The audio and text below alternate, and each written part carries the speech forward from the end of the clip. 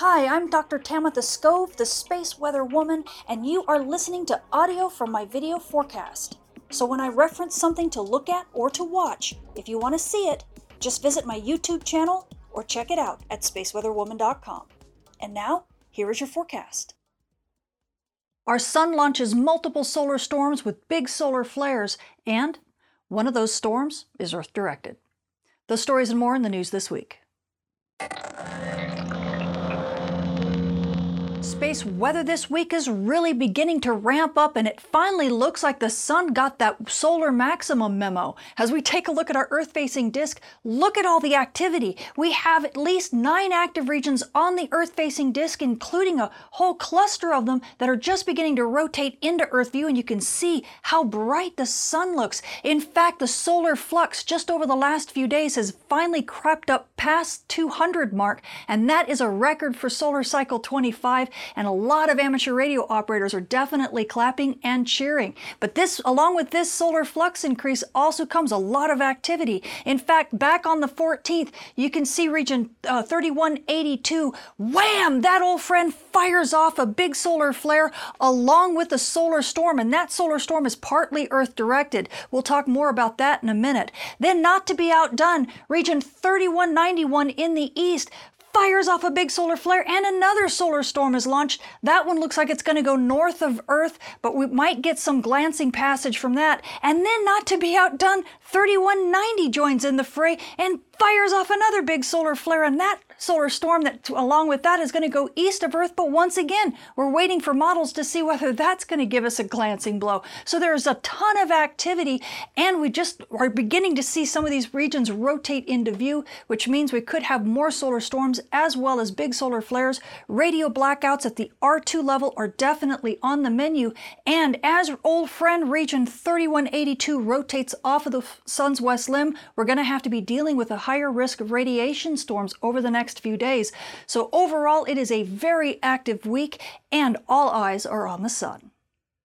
Switching to our M-flare threat meter, as we take a look at the X-ray flux, you can see we're well above the seafloor, and this is also reflected in the solar flux numbers. We've reached above 200 for the first time in solar cycle 25. In fact, I think we're sitting somewhere around 230, which is really great news for amateur radio operators and emergency responders, because that means the radio bands have really good propagation on Earth's day side. But that's if you can handle all the noise on the bands right now. Look at all these solar flares. In fact, we started getting the big solar flares clear back on the 6th. That's when we got the first big X-class flare, but notice that the X-class flares were short duration. In fact, the ones that we got on the 9th and the 10th, again, they didn't last all that long. But if we move forward to the 14th, notice that the big flares now are getting longer duration. That's because what's coming with these solar flares are also solar storm launches. And this means that we're going to have some Earth-directed solar storms, possibly more than one. So all eyes are going to stay on the sun, and expect more radio blackouts that are longer lasting, that could cause more impacts on Earth's day side easily throughout the rest of this week. And now, taking a closer look at the long duration big solar flares we've had over the past couple days and the impacts to radio communications, we switch back to the 14th and around 2100 hours.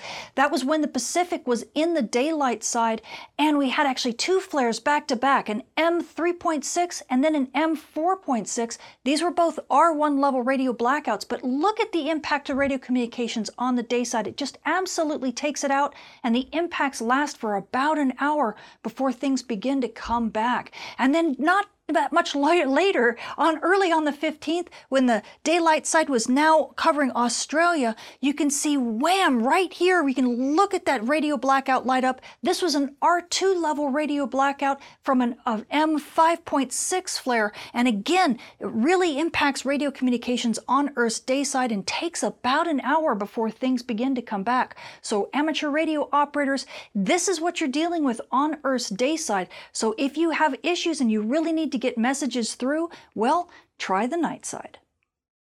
Switching to our solar storm conditions, as you can see over the past week or so, we've been sitting at about unsettled to even active conditions, and this has all been because of some fast solar wind that hasn't been all that impactful, but every now and again we get kind of like a mini solar storm that kind of grazes us to the east or to the west. Nonetheless, it's managed to kind of rattle Earth and keep it a bit on the perturbed side. And then right around the 14th, we got hit by a little bit stronger fast solar wind and yet another glancing blow from a little bit of a stronger solar storm, and that's kind of set Earth off. Earth is ready to go. And now, as you can see, we've actually gotten hit by yet another glancing blow starting around the 15th that managed to bump us to storm levels along with some fast solar wind, and that is going to continue. We've been getting some gorgeous aurora at high latitudes. It might kind of calm down just a little bit, but it's kind of the calm before yet another storm because we have yet another glancing blow and some more fast wind. Now, returning to that solar storm that was launched on the 14th, this is our prediction model, Enlil. This is NOAA's version of the model. The top panel's density, the bottom panel's velocity. You're looking down at the sun from the North Pole with Earth being off to the right. And you can watch that solar storm being launched, and it looks like that solar storm is definitely going to the west of Earth. But right around the 19th, you can see it actually clipping Earth. It's going to be a glancing blow, and that's when the solar storm itself hits. But just prior to that, there's actually kind of an enhancement, and this is due to some fast solar wind that is kind of like a fast solar wind chaser of this storm. So we're actually going to see a bit of an impact starting around the 18th. So aurora photographers, don't wait for the 19th because we could definitely see some impacts and some aurora building on the 18th, and we could actually have a show maybe possibly through the 20th before things calm down. So enjoy that and keep your batteries charged because it could be a lot of fun. So what else does our sun have in store for us this week? Well, this is Stereo A. It's our partially farsighted monitor. You can see here's Earth, here's the sun, and here's Stereo A staring at the sun just a tiny bit from the side. And as we take a look at Stereo A's view, you can see region 3182 rotating off of the west limb in Stereo's view, and that should kind of orient you.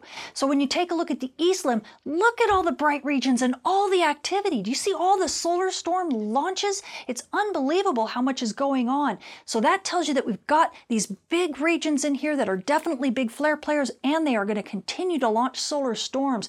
Plus, if you take a look in the east limb right on the north, you can see yet one more region that has not quite rotated into Earth view yet, and it looks like it also could be a big solar storm player. So aurora photographers, get ready because we could definitely have some more activity over the next week or two, and amateur radio operators, expect that solar flux to stay well above 200, possibly for 2 more weeks. Switching to our moon, we are now passing through the third quarter phase on our way to a new moon, and by the 20th, the moon is just going to be a sliver at about 3% illuminated. So you night sky watchers, if you want to catch those dim objects in the sky, including, I don't know, maybe some aurora, well, now is your perfect chance.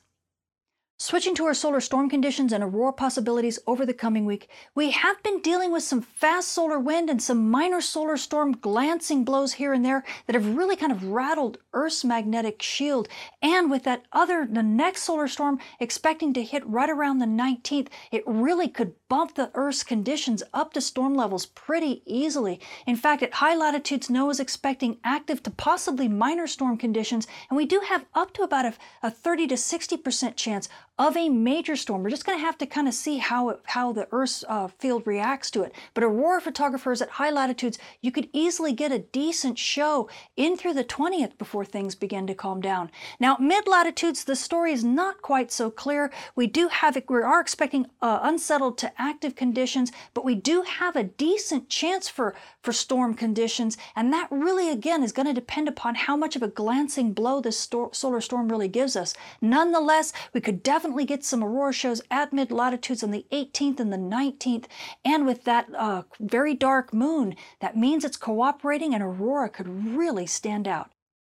Switching to our solar flare and particle radiation storm outlook over the coming week, we do have a lot of big flare players on the Earth-facing disk right now, and that is leading to quite a high risk for radio blackouts. In fact, NOAA's giving us about a 55% chance of R1 to R2 level blackouts over the next couple days, with about a 15% chance of these X-class flares, which is an R3 level radio blackout. So amateur radio operators and emergency responders, be aware. This is why the chart is orange right now. The radio blackouts are just a thing that you're going to have to live with on Earth's day side. Now, nice thing is we do have solar flux. It's sitting well into the 200s. This means decent radio propagation on Earth's day side. However, GPS users, you don't like it when the flux gets this high. It does cause issues for you down at low latitudes. So especially be careful in the afternoon and in the post-dusk hours. You could have a lot of issues with GPS reception.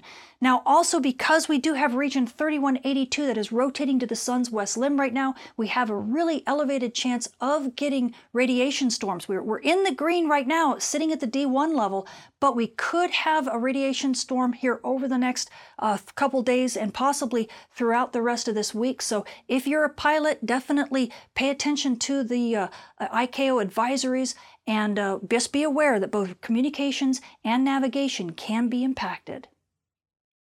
So the space weather this week is getting very exciting. We have a lot of regions in Earth view that are firing big solar flares. And as of the last 24 to 48 hours, we've been getting long duration solar flares, which means we're also getting big solar storms being launched again. One of those is actually Earth directed, or at least partially Earth directed, and could give us some exciting times with some aurora down to mid latitudes around the 18th and 19th. So aurora photographers, definitely get ready. We could have a decent show. Now, amateur radio operators and emergency responders, well, we should celebrate the fact that we're over 200 in the solar flux. You should definitely notice it in the radio bands on Earth's day side, but you should also notice that you're dealing with radio propagation with lots of noise and radio blackouts on Earth's day side. So perhaps nighttime would be a little bit better for radio propagation over the next week and possibly 2 weeks until these regions kind of calm down and rotate to the sun's far side.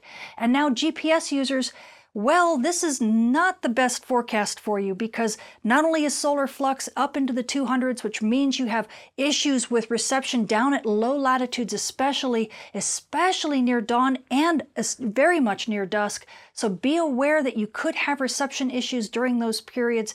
And of course, on Earth's day side, those radio blackouts don't help you very much. And of course, if we get aurora from this solar storm that's going to hit around the 18th and 19th, be sure to stay away from aurora as well. So there's a lot of keep out zones for you. And it's just hang in there. Things will get better, I promise. I'm Tamitha Skov. Thank you for listening.